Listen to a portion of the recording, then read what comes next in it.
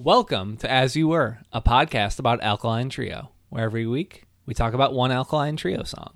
And this week, it's Trouble Breathing.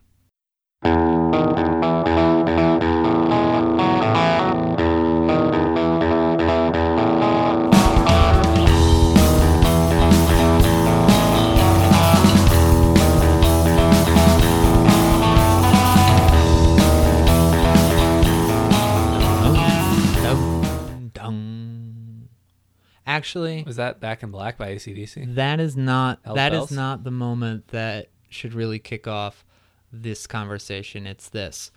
2, 3, 4. There you go. It's the most fun part of a very unfun song. Yeah, that's one way to characterize the song. Welcome to As You Were, a podcast about Alkaline Trio. My name is Tim Crisp. His name is David Anthony. Correct. He's the host of As You Were, a podcast about Alkaline Trio. Me, it's my first day on the job. How am I doing? How's my driving, Doug Hastings? Welcome to the fourth supplement of Goddammit Month over here This is your zinc pill. on As You Were, a podcast about Alkaline Trio. Hey, we have been discussing the band's first LP, Goddammit, in observance of its 20th anniversary. It came out in October of 1998. Oh, I'm going to hit you with a quick one that we didn't talk about in pre-pro. Sorry, it's my first day. Has your piece come out yet? I don't know. Wrote about this record. It'll be up on Noisy like I do most months this year about punk records turning 20. Hey, it's my first day. All right, so let's get down to brass tacks here. Am I right? Why not? During this month, we have invited our Patreon subscribers, patreon.com/asyouwere, to participate in a couple of different polls. At the beginning of the month, we said, all right, first half of Goddammit, what do you got? They chose San Francisco. Then we did the same thing a couple weeks later.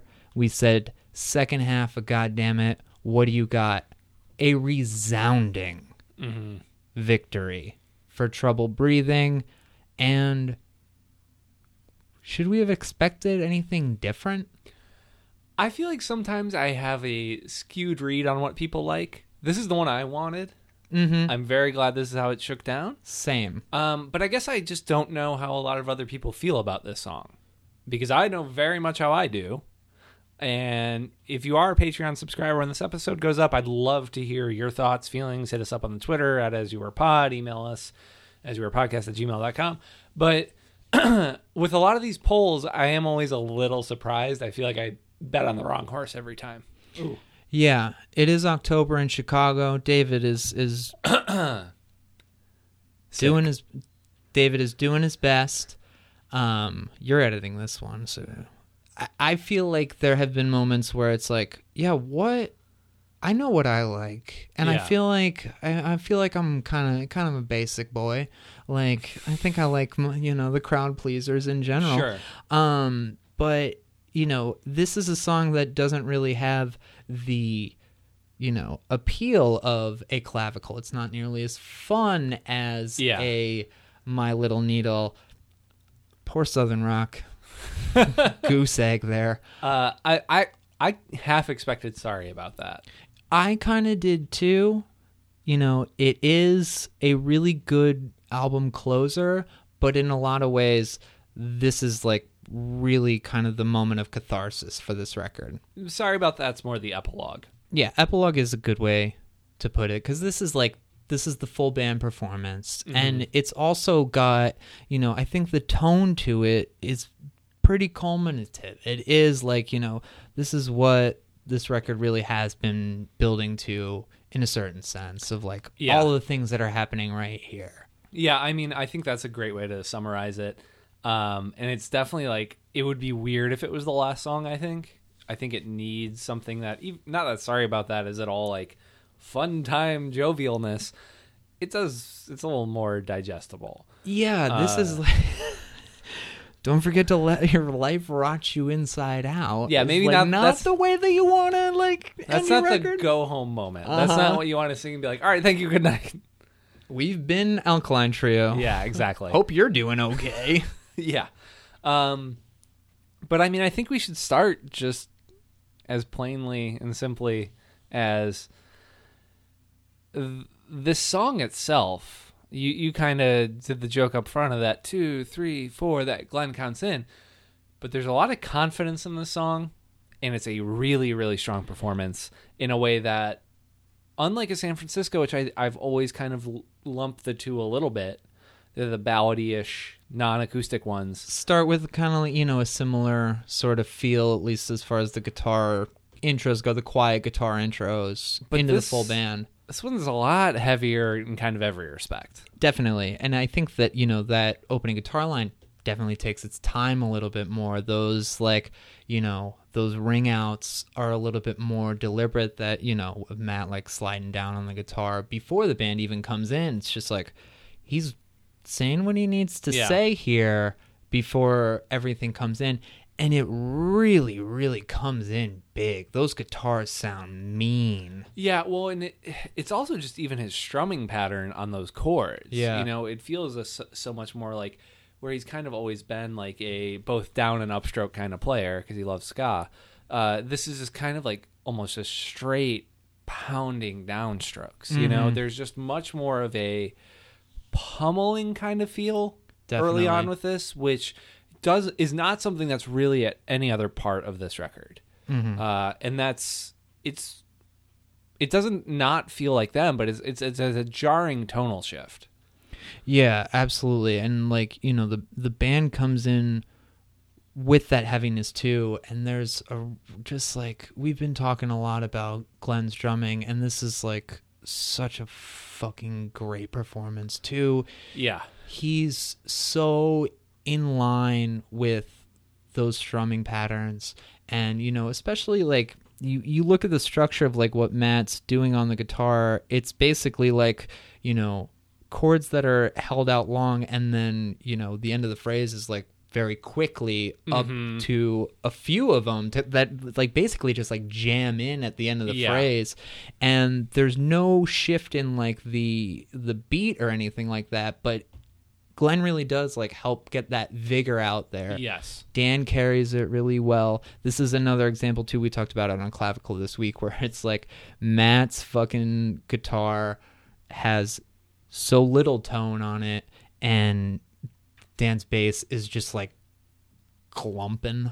Yeah, I mean, Matt's guitar tone on this has been which sounds ridiculous, but it's been my ideal of a guitar tone, where it's just it's almost more about the player and the setup, that there's not really pedals happening, there's not really a lot of affectation. It's just kind of he learned how to express this and make this sound this way by just plugging in and then writing the song to get that, and it's so simple, but it's so effective. And there's moments too where he, in the second, after the chorus comes in, and he gets to the part where it's said that's quite possible. I feel truly dead inside. The fucking onslaught that you get that comes from that guitar, that he just stops playing when he's supposed to ring the note out, and there's just this moment of jarring feedback where you see him playing that live, and you see him getting up into the amp, and you see him playing that in the studio, and that he just kind of just drops his hands, and he, sort of affectatious, done. And that's not what you're really supposed to do when you're recording something. You're supposed to kind of cut it clean or let it ring out, and there's just that moment of just that hitting feedback that comes right before the second part, where it is quiet, the band is quiet, and it's just that ringing feedback. It feels so ominous and just so real because it's not through 4 pedals. It's not like it's just a separate track that's just feedback. It's just one guitar, and his one guitar played so vigorously, and like knowing how little like high-end tone is in there, getting something like that to come out of your guitar and your guitar amplifier when you're not putting effects on it, when you're not like dialed in really high on your treble, it's fucking hard. You got to be playing the fuck out of that thing. Well, yeah, and I mean that's so much of just what comes through on every part of this. I got really hot about that feedback. You did. I mean, it's a great moment, and this is a record full of great moments to me. And this song, I think, is one that I don't go back to it like casually. Like I don't just throw on Trouble Breathing. Yeah. I love this song, but the first time I heard it, it felt like I was listening to something I shouldn't be hearing. Not in that way that phrase is often said of like, oh, I listen to something really dangerous. You know, I heard Guns N' Roses or whatever the fuck. This wasn't something that like gave me that feeling. It was just like, holy shit, like this is really intimate and really personal. And I feel like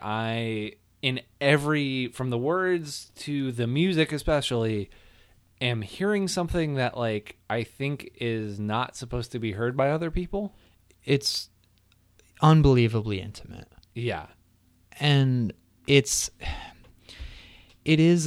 like watching, you know, it's just like watching an emotionally difficult movie where it's just like, you know, some of my favorite movies are the ones that are just, you know, 2 hours of crying, and it's like I don't put that on often, but it affects you in such a way that it's just like, okay. And this is one too where it's a very real portrait of somebody, and you can tell that it comes out of real life, and you can tell that there's not really any like creative license that goes into it. There's very little poetic license that goes into it. This is just fucking reality for a person and a relationship, and, you know, Matt's observation, and also like the way that Matt lives it. Yeah, I mean, I think that all sums it up so well, and it's just like the thing I want to go back to is like the first time hearing the first line of this song. Yeah. You told me that you want to die. It's like, okay, we are going to go there immediately. And I think that's actually really necessary. I think a lot of times people could say that's very like heavy-handed or very ham-fisted, but I think he's like really, really taking you to a place, and you need to start all the way up at 10 for this story to work, because he's not really doing narrative songwriting at this point. You know, this isn't a story. This isn't like a Continental, which I think evokes a similar kind of darkness and a similar kind of pain and a similar kind of frustration to understand, while also understanding that you aren't that different. But it's just fucking raw. Yeah, you know, and it's like, I think one of the things that I really like about this song is that it starts in the nighttime, and then in the second half of it, it's in the daytime. And this is like a song that, you know, it starts out on the front lawn when you're talking to somebody late at night. There's most likely alcohol involved in this, but it's just, you know, you're out there, it's 2:30 in the morning, you don't like your life. Yeah. You have a sort of feeling like, I need to let this out. Maybe it's induced by what you're drinking. Maybe it's the fact that, like, you know, Matt in his presentation of like who he is in this story is just like, he's the listener. He's the one that takes it all in. He's the one that's able to just kind of be the person that all of this comes out to, because it has to come out to somebody, and it has to come out sometimes at 2:30 in the morning when you just don't know what the fuck else to do with yourself. You just know that you're fucking fed up. Yeah, no, absolutely. I mean, And I think Matt has always done a really good job of presenting himself as that listener, or as like someone who is empathetic towards another person. He does it really well here. He does it on Dead End Road. There's, a lot of examples, like the Hot Water Music Split songs. Like, there's a lot of, like, he is really good at hearing a situation and viewing something and knowing how to articulate that feeling. And he does that so well here. And part of that is, like, the way he turns this song that I would argue is one of the darkest things he's ever written. And not in the way that so many people often think of dark Alkaline Trio, which is the spooky stuff in, the late period, kind of like Donner Party and Draculina and blah, blah, blah, blah, blah. This is just a very authentic human darkness. This is a very authentic human experience and pain and trauma. And obviously it's unfortunate that he has experienced those things and the people close to him have experienced those things. But the way that he's been able to turn that into art that I think has hit people who have needed that has always been really compelling to me. Yeah. My good friend growing up has 2 Alkaline Trio tattoos. Mm-hmm. One of them is a line from I'm Dying Tomorrow. And another one is, look at how goddamn ugly the stars are. Mm-hmm. And it is positioned right below some bad star tattoos that he got early on. So it's got a really nice feel to it. They're just positioned on his body, but, talking to Nick about that lyric in particular, he's like, who the fuck says, look at how ugly the stars are? Mm-hmm. And it's like, there's 2 people that are saying it. There's someone who's in a real significant amount of pain. And then there's also Matt, who, whether he's borrowing that or he's taking a little bit of license to it, what it expresses, though, is the fact that when you hurt like that, everything's fucking ugly. Yeah, nothing is good. And, at night he hates it. The daylight. And there's this endlessness to it that I think, if you've experienced depression in a way that is significant, like when it becomes a reality to that extent, like, that's how it fucking feels. Is that there's it's inescapable. There's no spot where you feel okay. Yeah. All of these things, daylight is burning you. The fucking you stay up too late and you have too many feelings and you just feel fucking stuck. And that's what I think that this song really is. It's about somebody who's feeling so stuck, and it's a heavy listen because we're so used to what happens when you feel stuck. You find your way out. Yeah. And this is a really fucking real portrait of maybe you just don't. Yeah. I mean, that's the thing is when we talk about it as a dark song or as a negative song, like, I see that, and I see how people could think it's maybe even a little, like, callous or something, but I've never read it that way, I think there's always been the part of me that, in that chorus where you're saying, like, you'll never be okay, you'll always be in pain, da-da-da-da. It's a little bit of a bonding mechanism to me, in part because in later live versions of the song, he would add Just Like Me after that, which I think is really drives the point home that I think is there in the material, but to really bring that to the forefront. I think that it's like, I'm not sure to what extent, like, Matt's experience with this song has been, but I would say that if I wrote something like this and literally anybody thought that it was meant to be taken as, like, this is how it is, that would be a real fucking burden to take in. Yeah, I mean, I think this is a song, and this is all just me extrapolating this. So, like, don't take this as fact. But I do think he has a tough relationship with this song. One, for those reasons.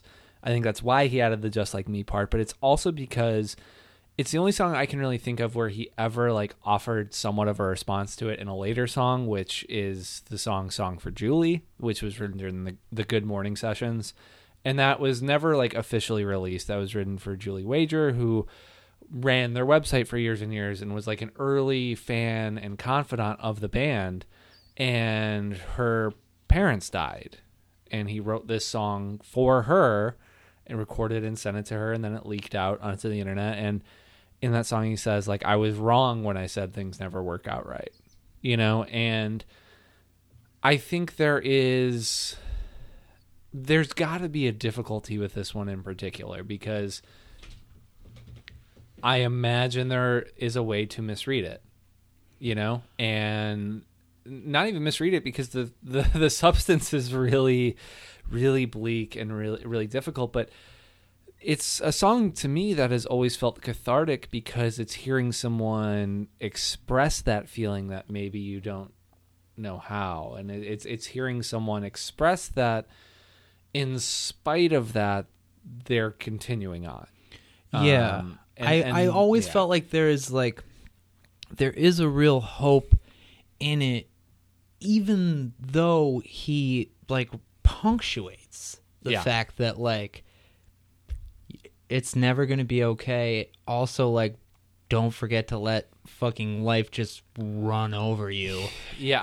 As you fucking, like, as you justify staying here. Don't forget that, like, this is, like, not only is it fucking difficult to be alive right here, but, like, it's like one of the most, like, Beckett moments of his shit, where it's like, yeah, rotting is what we do. Mm-hmm. Yeah. And I mean, there's something I've always really found hopeful about that line. Part of that is my own upbringing. Like, I've brought it up before, but, like, I grew up in a funeral home. I grew up around death. I had friends and family members die in, like, very traumatic ways.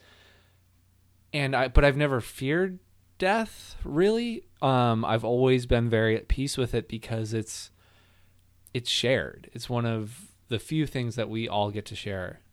We share two experiences as humans, and that's one of them.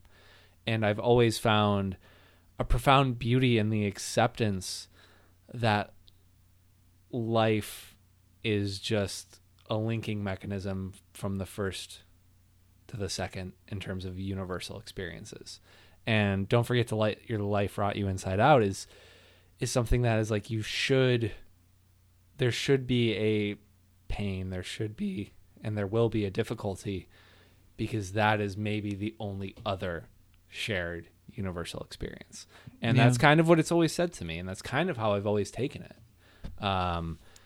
And it's a dark song, and it's a heavy song, but it's also just indicative of everything that I think is great about this record.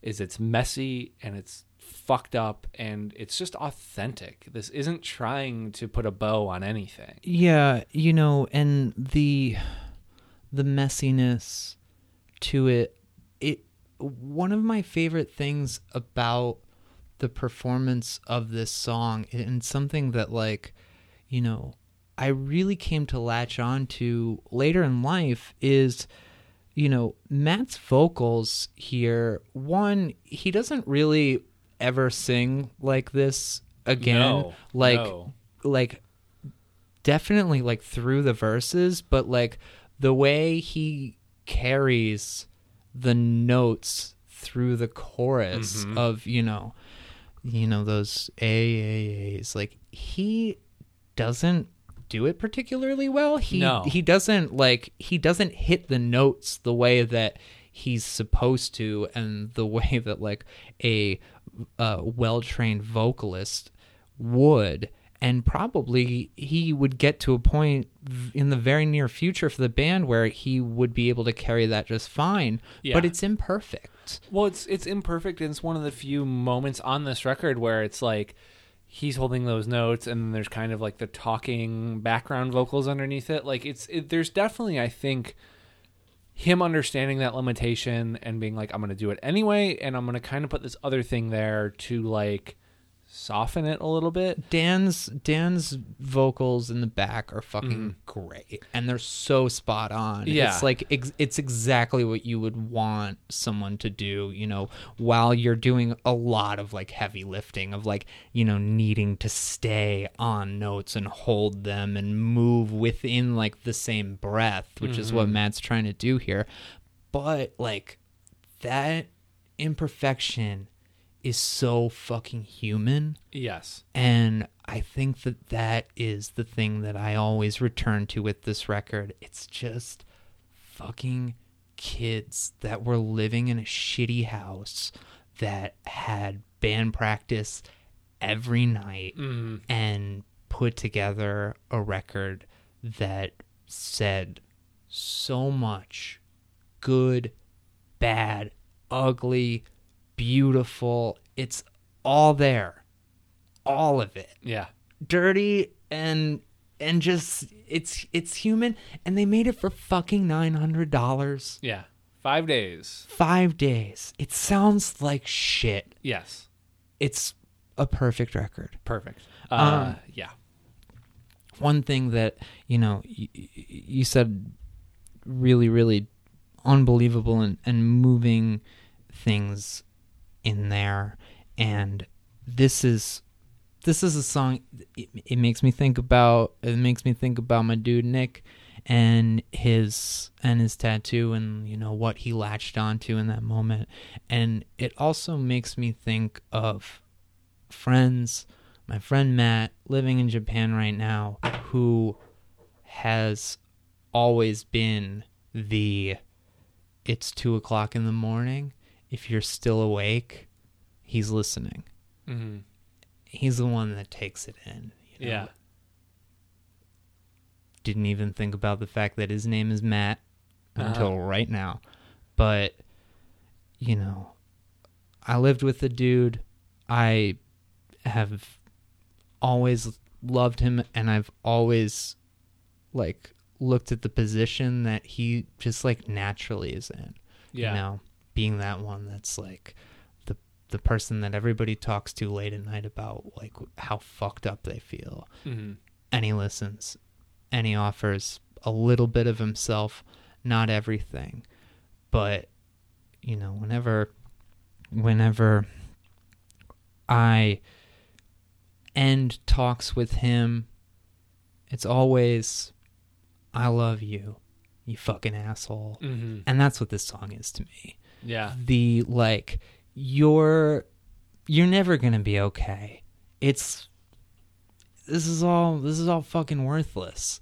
That's something that you only say to the people that you really love. Yeah, and the people you really trust. Yeah. You know, because I think that's what that song's always given me, and I think it's given me a peace in that, you know, and it's one of those where it's not the scream along fun of some of the other ones, but like it's a song that's just so necessary, and I can't think of really much else that does that, you know, and that reminds me why we do this, and I think like why I've always been so drawn to music is because I've never gotten that feeling from much other art. This has always really been my outlet and my way of understanding and coping and like all those things. And it's why like this record has, and the song has like meant so much to me throughout several different decades of my life. Yeah. And it's amazing to me that not only there are songs like that, but there are people like that. And those things may change. Those relationships evolve. Your relationships to everything evolve, as they should. But it's nice to know that there are those things that no matter how much I change, this is going to be here when I need it. Yeah. Yeah. And, you know, I think I can understand looking back at it and maybe not loving everything that's said in there, or maybe, you know, maybe you're not that person anymore, and you kind of need to like update that part of yourself that's out there in the public. But for what it was and the way it came out, like, you know, this is like, it's just a record that nothing ever spoke the way that this one did. And I think that's why it's gonna always be so close to me too. It's just like, this is it. This is the fucking experience, and I'm not gonna guard it in any sort of way. Here it is. It's my favorite record of all time. Yeah, it's up there for me too. What do you give this? 5. 4.5. Oh, I've given a lot of 5s. I can't give them all 5s. Yeah, this is I wasn't giving this a 5 until I listened to it 3 times driving back from dropping Steve off at the bottom lounge. That'll do it. Just fucking Chloe's in the back and I'm stuck on 90, just like chewing my fingernails, sitting in traffic, and I'm just like, this is the fucking best song. I verged, but I was like, I can't give every goddamn song 5. Yeah. This is becoming a bit much. It's right up there. It was, when coming into the last 2 weeks, I was like, which one gets it, this or Clavicle? And it was really a toss-up, but I love this song so much. I love everything about the song, and really what I love most is how it leads into what happens after, which we'll get into eventually. We'll get there at some point. We can lift the veil a little bit. This is Goddammit month. Mm-hmm. We're coming up on a day that we thought, let's tie a bow on Goddammit, and we can do something a little seasonal for next week.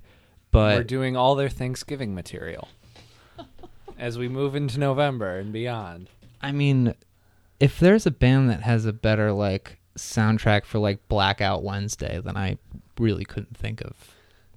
Fair.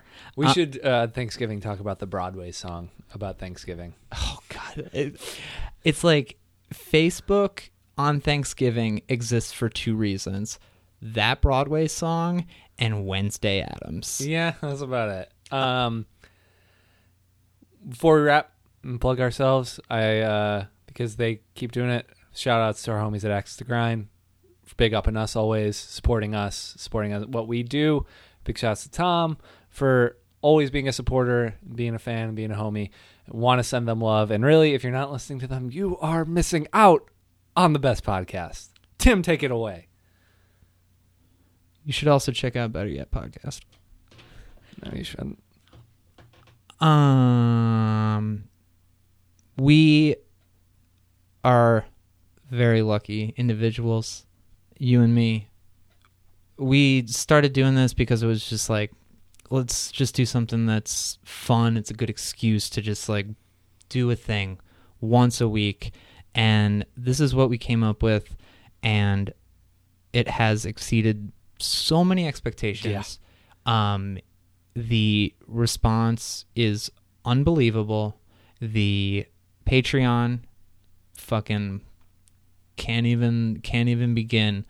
But my favorite part of doing this is the fact that we can talk about what we like in the fucking music that's happening, and we also get a chance to just like fucking learn about each other and to talk about our experiences and you know, being fucking weird people on a weird planet. Yes.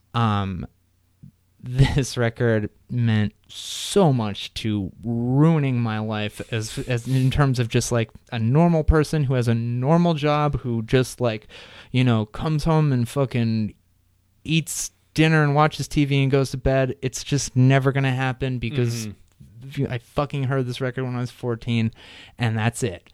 But I'm happy with what I'm doing.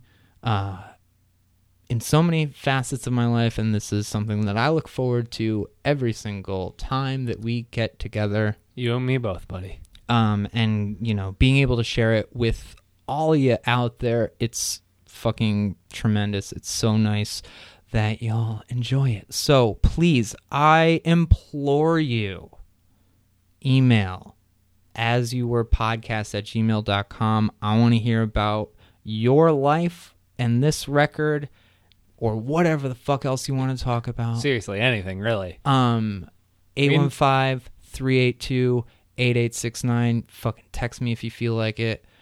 At As You Were Pod. What else we got? Patreon.com / As You Were. As You Were. Better Yet Podcast. You're wondering, hey, who's the Steve that he drove to the Bottom Lounge? Well, you're going to find out soon. Aren't you? He's at DB Anthony. Correct. I'm at Better Yet Pod. We are out of time. We are on to the next week. You got a Halloween costume picked? Oh, I'm going as Father Time. THYME. I am not going to tell these people. They're just going to have to wait for the picture of me in my... It's the best costume that I've ever had since I was Beetlejuice when I was 5. But hey, you'll hear more stories about Halloween next week. We'll see you then. Thanks, Bubba's. I feel truly dead inside.